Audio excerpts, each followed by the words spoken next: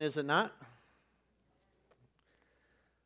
Well, I don't know if you've gone through many changes in your life, but this year is a year of changes for the Klotzbach family, for our family.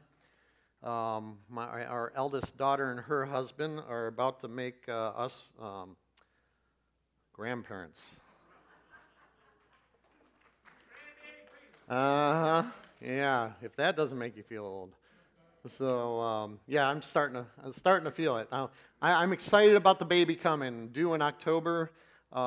It's just getting used to that name, Grandpa. So pray for me. So then my second daughter's getting married next month. She and the rest of my family are actually in Maryland right now. They had the wedding shower yesterday, and so she's getting married July the 25th, and my son just got engaged as well, and then my youngest daughter, we're sending her off to college this year, so that makes, I'm almost a what? An empty nester? Ooh, that's starting to make me feel old now. So pray for us as a family. So I just thought I'd talk to you just for a second before we dive into it. So if you would grab your Bibles, we're going to be in the book of Ezra today. We're going to be in the book of Ezra. If you just open to chapter 1, that's where we will be. And then we'll jump around to the New Testament for a little bit. Well, you've heard of this little thing called the coronavirus, haven't you? At least in passing, you've heard of it. You know, the coronavirus, COVID-19, the Chinese virus, or whatever you want to call it. It's turned the world upside down, hasn't it? But of all the things I think that it has done, it has caused one very important thing to happen. It has caused a question to come to the forefront for consideration. And that is this: what is essential for life? You've heard that discussion, haven't you? Have you? I've heard it, especially over the last several. Well, it's gotten kind of covered up with all the rioting going on and the protests. You know, in our society, it's been pretty obvious that our governments, whether it's on the state or local or federal level, or even individuals, haven't been able to agree exactly what those essentials for life are. And so the question is food essential? Is medical care essential? Are haircuts or gym workouts, are they essential? Is health essential? Are issues of liberty essential? And what about the free exercise of corporate worship? Is that essential? And does any of these supersede the other? You know, your answer to these questions, or that question about what is essential, actually totally depends on your worldview. So what does it mean actually to be essential? Think about that for a second. Well, the dictionary defines the word essential as something that's absolutely necessary or extremely important, and in lay terms it means it's something I can't do without. As our society increasingly becomes more materialistic, some of those questions about the essentiality of things actually has changed over time. When we move from the idea that there is a God to the idea that all there is what you can see or smell, touch, or feel, you know, with your senses, and that's all that's real. It's called a materialistic view of life. Our answers about what is essential in life and essential for life change. When our world view shifts, our decisions that we make on a daily basis, they change. You know, and we've seen it played out in our government as well, that the decisions that they've made in regards to the control of this virus, We've seen their decisions and the reasoning behind their decisions. And we've heard some of these government agencies declare quite loudly what their worldview is. In some cases, they've declared that corporate worship is not one of those essentials. Even when great care of social distancing has been employed, even worship in cars out in a parking lot, there has been decisions that, worship isn't essential, so you can't come together to do that. Even in parked cars, not getting out of your car, listening to a radio. In essence, when decisions like that are made that declare corporate worship is not an essential for life, they're saying that worship is not necessary, or it's not extremely important for our human experience. As believers, we should take exception to that. And so I thought it'd be beneficial for us to look into Scripture and see how God views corporate worship. Corporate worship, when we say corporate worship, of course, that means the gathering of God's people for the sole purpose of adoration, of devotion, love, and reverence. The question is really this, and it has to be a question for believers. Is corporate worship essential in God's eyes? Is coming together, or is individual worship sufficient? And so what I'd like to do is jump into Ezra this morning, and there's several different illustrations that we could use throughout Scripture in regards to the importance of worship, but due to time restraints, and I'm assuming you want to get home for lunch eventually, we'll just focus in on Ezra this morning. And so before we begin our passage and start reading, I'd like to give you a little bit of a historical background on what's happened up to this point just before Ezra is written, or the events in Ezra take place. Now, if you're familiar with your Israel or biblical history, you know that the nation of Israel was divided into two nations. There was some bickering and power struggles that had happened, especially after the time of Solomon. And eventually, the nation of Israel is divided into a northern kingdom and a southern kingdom. The northern kingdom was called Israel, and the southern kingdom then was called what? Do you remember? Judah. That's right. Now, as a part of what had happened is that God had eventually gotten fed up with Israel. He had it up to here, in layman's terms. And what he did is he brought a couple nations into their experience to kind of put, bring the hammer down, really. And so he used two major world powers to kind of break them up, to break Israel up, because they had become a people of idolatry. Idol worshipers. They had turned their backs on God in basically all areas of their life.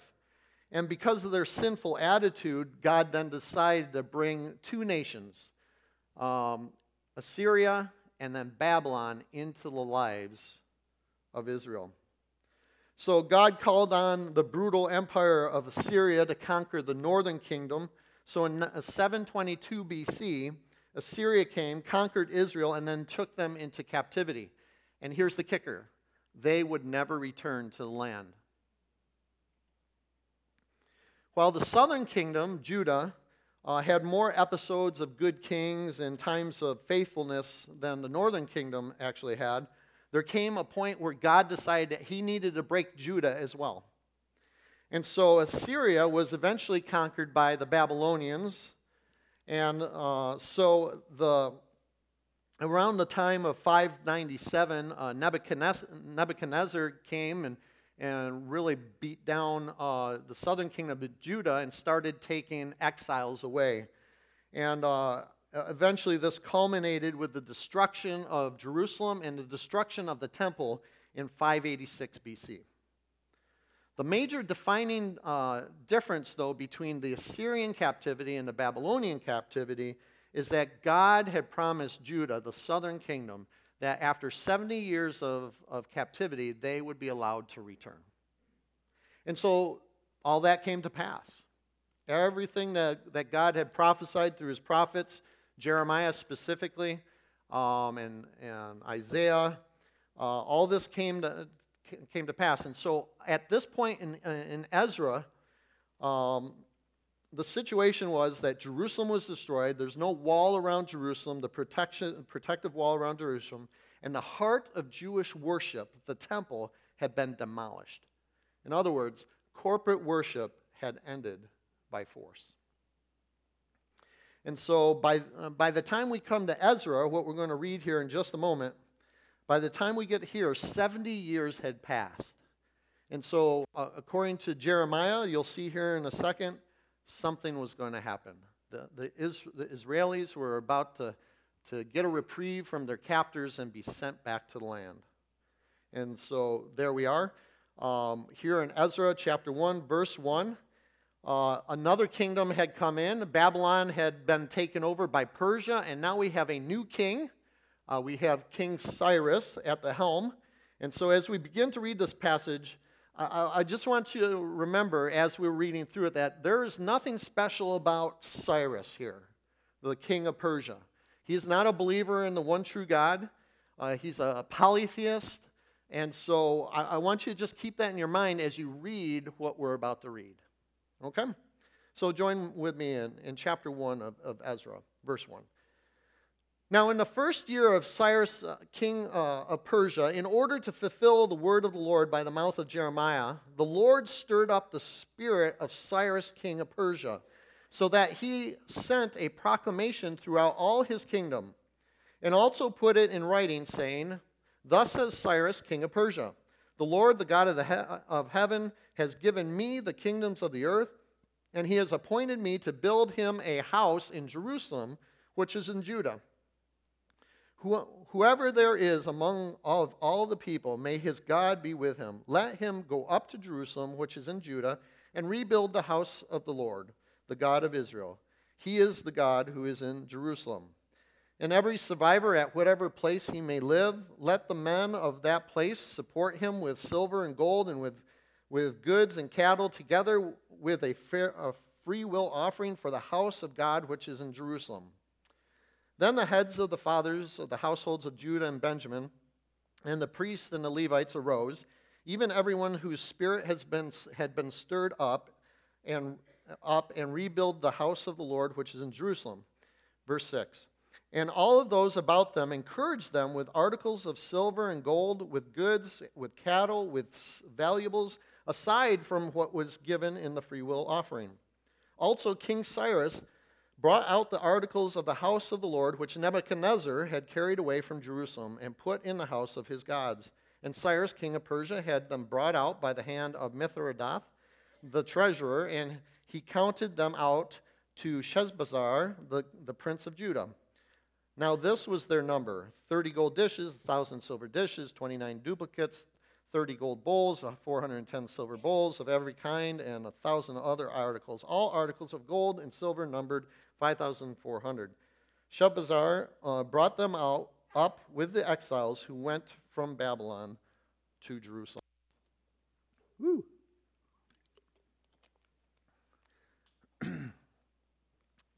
Let's pray. Father in heaven, we thank you for your word, and this is an incredible story, Father, what you have done in the lives of your people.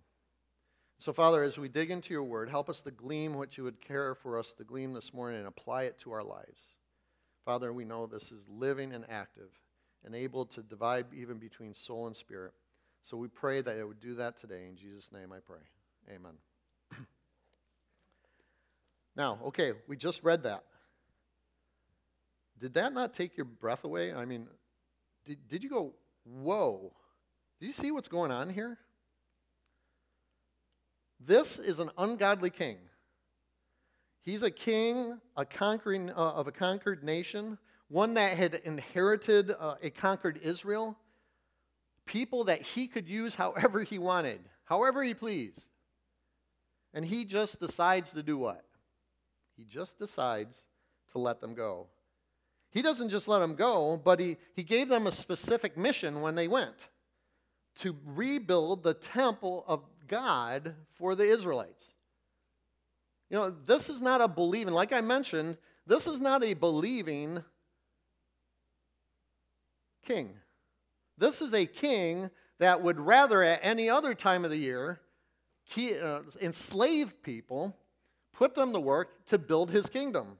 And yet here we see God working in this man to let the people go. He let them go. He's going to have them build the temple of God for the Israelites. And then he doesn't just stop there. He goes on and then funds the project. He asks the Israelites, those that have a heart for the mission, to raise a free will offering. We've heard of that in Baptist circles, haven't we? A free will offering. Well, look at verse 6. Verse 6, it goes on to say this, and all those about them encouraged them with articles of silver. It wasn't just the Israelites in verse 6. It was those that were around them. It kind of reminds me of what happened when the Israelites were coming out of Egypt, and the Egyptians were so glad to see them go that they poured on silver and gold and food and anything they could to get them out. You don't get that idea here. You get the idea that the people, I guess, had this love for the Israelites so much that they wanted to give to this project. The Israelites were now going home back to Judah, back to the land of Israel, to do what? To build the temple of the Lord. And they were going to be well funded. Look at Cyrus. Cyrus even digs into the coffers of his kingdom and pulls out a bunch of wealth, a ton of money, in the form of what? Those articles that were stolen from the temple of God. Can you see God at work here? Can you see God at work? Now, again, before we credit Cyrus of being a great, compassionate king who was so good to his people, we need to return to our passage to point out who is the actual agent behind this. Let's look in verse 1.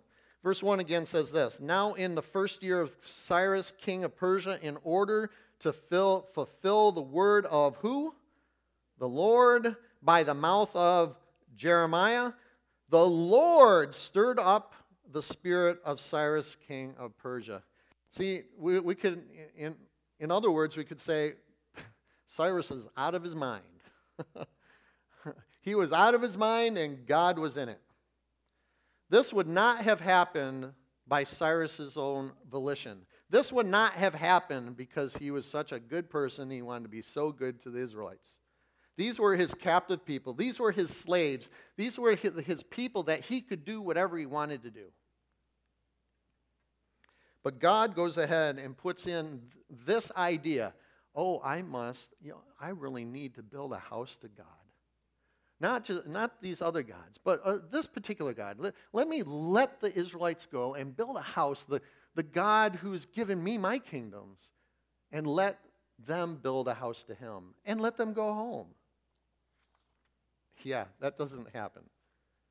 But it is happening, and it did happen. But what we see here as well is the most important thing that we see here is God's priority at this point. Do you notice that God did not put into the mind of Cyrus that they should go back and build the walls of Jerusalem first so that they could be nice and safe? Is that what God's priority was? Actually, that would have made great sense militarily. You go to a place, you take, the U.S. Army, when we land into a place, the first thing you want to think about is security. You build up your defenses around, and then you start digging in and start building your infrastructure. Not so in God's mind.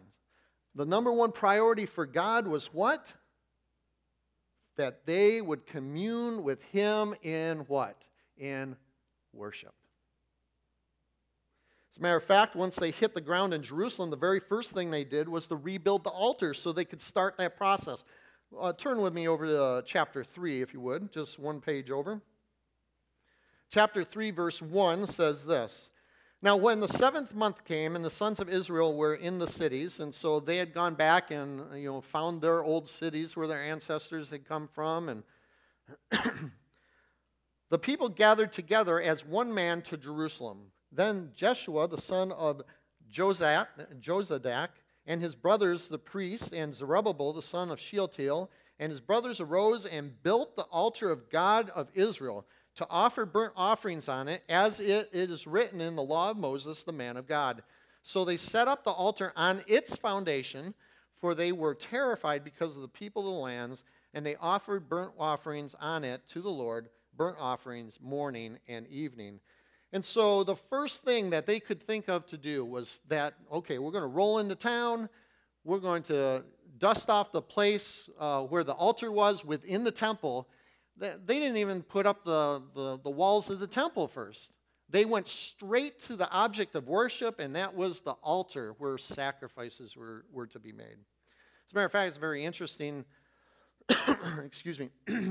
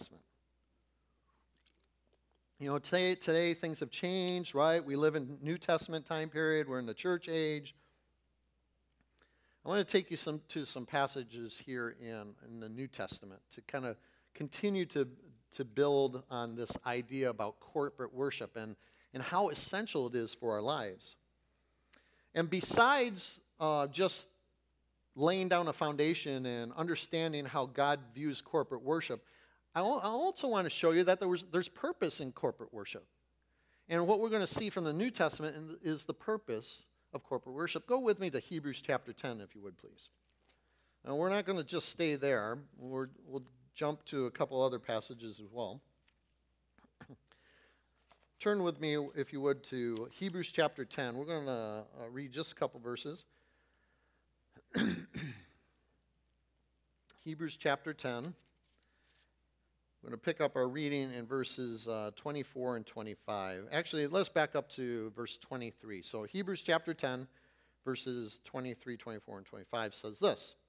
Let us hold fast the confession of our hope without wavering, for he who promised is faithful. And let us consider how to stimulate one another to love and good deeds. And look at verse 25. Not forsaking our own assembling together, as is the habit of some, but encourage one another, and all the more as you see the day draw near. Immediately we see what God wants from us when we come together. I mean, he wants us, number one, to come together, to assemble together. That's not what it says, right? For do not forsake your own assembling together, as is the habit of some. See, coming together is important for believers. We see it's important in God's eyes. Did you notice this is a command? It's not a suggestion. This is a command. If you look at the words in the Greek, these are commands. Coming together is important for believers. It's important for you and I. Because coming together, we can get into each other's lives. Do you realize that? We get into one another's lives so that we can love and encourage one another in good deeds. We need to keep each other accountable. Sometimes we just need to say, you shouldn't be doing that.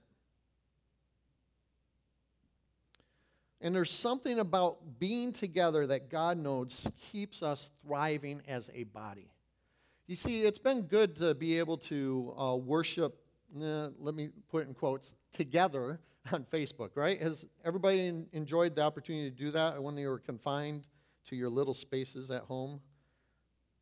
Yeah, that was okay. And there were some encouraging comments that came up. I was watching them as scroll up there. People were hitting the little hearts, and I was just so warmed over that. And the thumbs up, and all those buttons that you can put on there, those little emojis. Does everybody know what an emoji is? Okay, all right, phew. All right. So and that was good. But it can never replace the ability to do what you and I are doing this morning, and that's spending time together.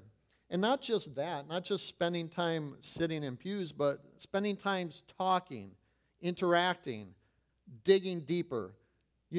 See, sitting at home in your pajamas in front of the, watching Facebook, you can't see what's going on a person's face, can you? You can't do it. You can't see that somebody's struggling, or you cannot see that somebody's extremely happy because something wonderful has happened in their life, and you can come alongside of them and just, glory together. You can't get that in your homes. And God knows this. He knows it. See, He didn't build us to live like lone rangers. God made us for one another. As you remember, do you remember Pastor, he preached on the what? The one another's in Scripture? I mean, that's the whole purpose. The one another's were for one another. You can't have one another if you're not around each other. By the way, let me just say this. I wasn't going to talk about this, but this Hebrew passage doesn't just restrict it to corporate worship. You need to assemble with other believers elsewhere as well. Sam Club events. Going out to dinner with one another, Bible studies with one another. Getting together is healthy. It's important. Now, we got to do it kind of safe nowadays, right, because of this virus. But, when somebody has a flu or a cold, I just don't schedule appointments those days. I don't want to spread what I got all over the place. I don't have anything right now, by the way. Let me just say that, okay? You can come and talk to me. But you understand what I'm saying. So number one of the reasons why God wants and sees it so important for us to get together is, number one, for encouragement. Here's another passage I'd like to take you to, Matthew chapter 8. We'll quickly go there and then jump to my last point. Matthew chapter 8. Now, Matthew chapter 8, once I get there. Matthew chapter 8, and we're going to drop down to verse 20. If you have a red-lettered Bible, I've mentioned this before. What's a red letter significant? What's it signify? Jesus is speaking there. Okay, so leading up to this, you have the Sermon on the Mount, and you eventually get over to chapter 8. I'm going to drop. Let's see, Matthew chapter 8. Did I grab the right one?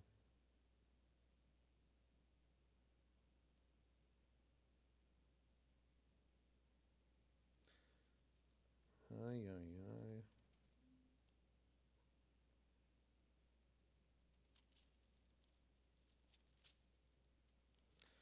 I might have had a mistype.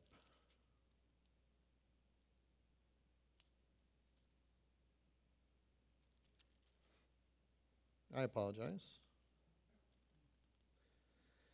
Okay, well, I'm going to have to just kind of say it from memory.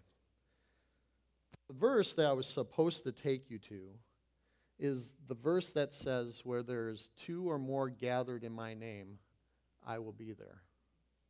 Matthew chapter 8, verse 20 doesn't say that.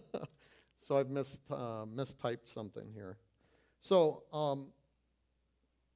want you to think about that just for a moment. Where two or more are gathered in my name, there I will be also. This verse tells us that coming together, and by the way, I'll probably find it here when we decide to leave it, but the passage context was in discipline. There was some discipline that needed to happen, and so they were saying to, did you find it? Where is it?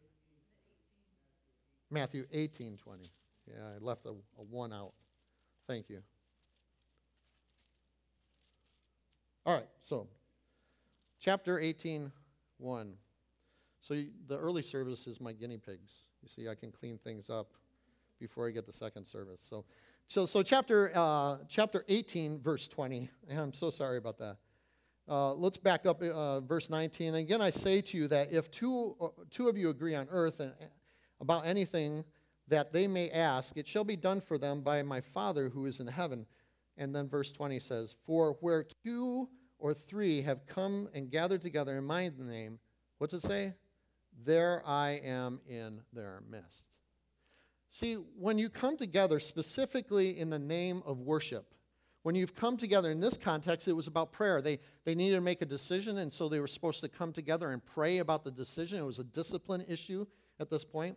When they were come together, Jesus Christ, this is red letters again, Jesus Christ said this, where two or three come together in my name, and there's the kicker.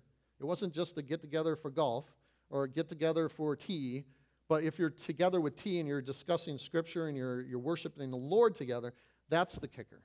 See, there is, what we learn here is that when two or three gather in His name, in the aspect of worship, there is a special presence from the Lord there. I can't even go on and explain what that is specifically, but Scripture says that there is a specific presence that God Himself has amongst people that gather in His name. So is there two or three gathered here this morning in His name? Yes, there is. Us. And because of that, God's special presence, Jesus Christ's special presence is here amongst us. Wow. I think that's pretty important. Is that important to have God amongst us? Yes, absolutely. See, we're here to elevate His name.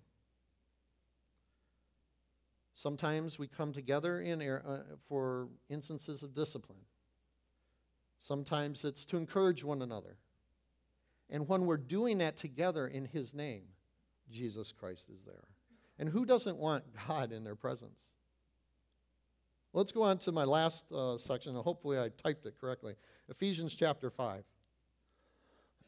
So number one, what we saw today is when we come together as God has instructed, it's to encourage one another. Number two, we have Jesus' special presence amongst us. And then in Ephesians chapter 5, I'm going to drop down to verse 18. We'll read 18 to 21. It says this. And do not get drunk with wine, for that is dissipation, but be filled with the Spirit, speaking to one another in psalms and hymns and spiritual songs, singing and making melody with your heart to the Lord, always giving thanks for all things in the name of our Lord Jesus Christ, to God, even the Father. And be subject to one another in the fear of Christ. And so, first of all, I'd like to make an observation. It's kind of difficult to speak or to sing and speak songs to one another if you're not with one another. I mean, that's a no-brainer, right? You didn't need me to say that. But sometimes we need to slow down and see the nuances of our passages.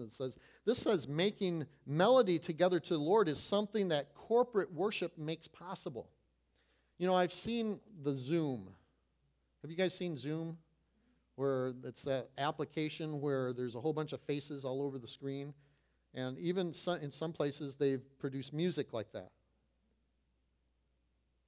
That's great. It's still not together. I don't know how many of you, I'm kind of like one of those back row Baptists. When I'm not up here preaching, I'm sitting in the very back row with my family. But when I've sat up here, especially on days like today where we're singing together, we're lifting up in harmony, in melody together, you can hear a difference in the voices. You can hear them coming together. You can hear them joining together, and it's much different than sitting way in the back. You can't do that. You can't experience the sense of awe of many people coming together for the purpose, the sole purpose, to adore, to worship, to come together and elevate the name of God together. If you drop down to verse 21, it gives us a second reason. Okay, we can minister to one another in song, but we can also do this. Verse 21 says, and be subject to one another in the fear of Christ.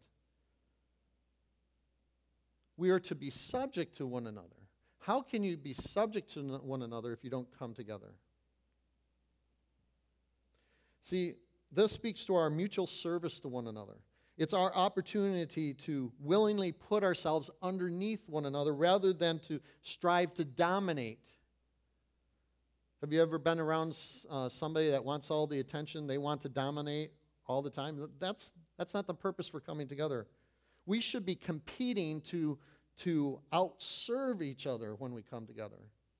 And it says when we come together, we have the opportunity to do that, to be subject to one another. See, we can't practice these things if we are isolated from one another. Being together is for worship is important. Are you getting that idea this morning that being together to worship together, is that important in God's eyes? Yes, it is. So no matter what our society is trying to tell us, this is essential. So let me just wind up our message this morning, making a couple comments. I know I'm a little over time.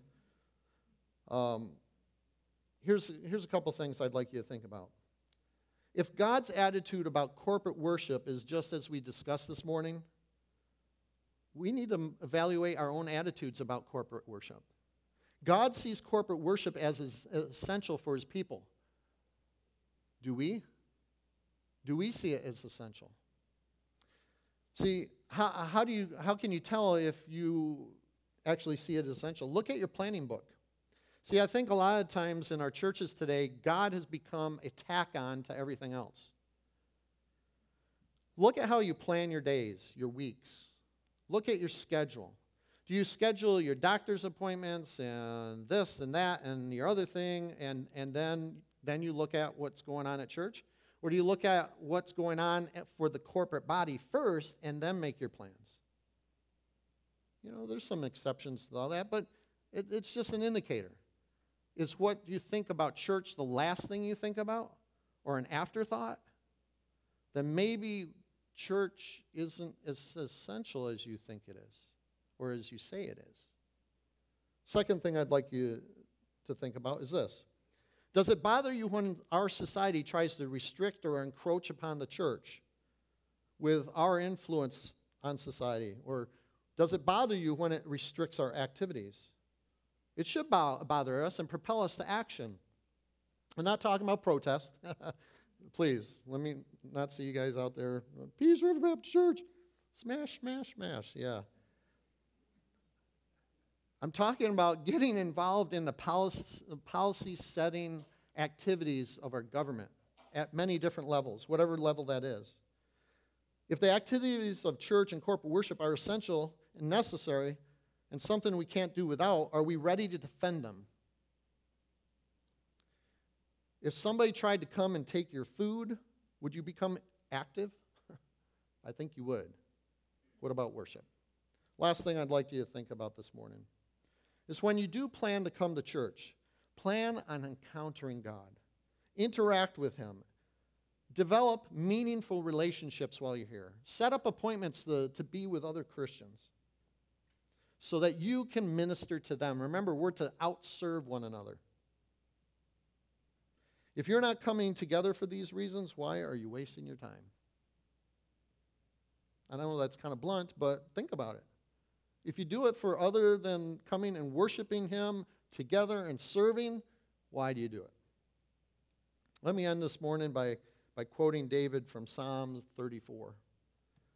Psalm 34, verses 1 to 3 says this: I will bless the Lord at all times.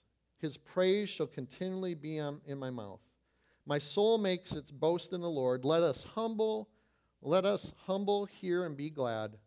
O magnify the Lord with me, and let us exalt His name together.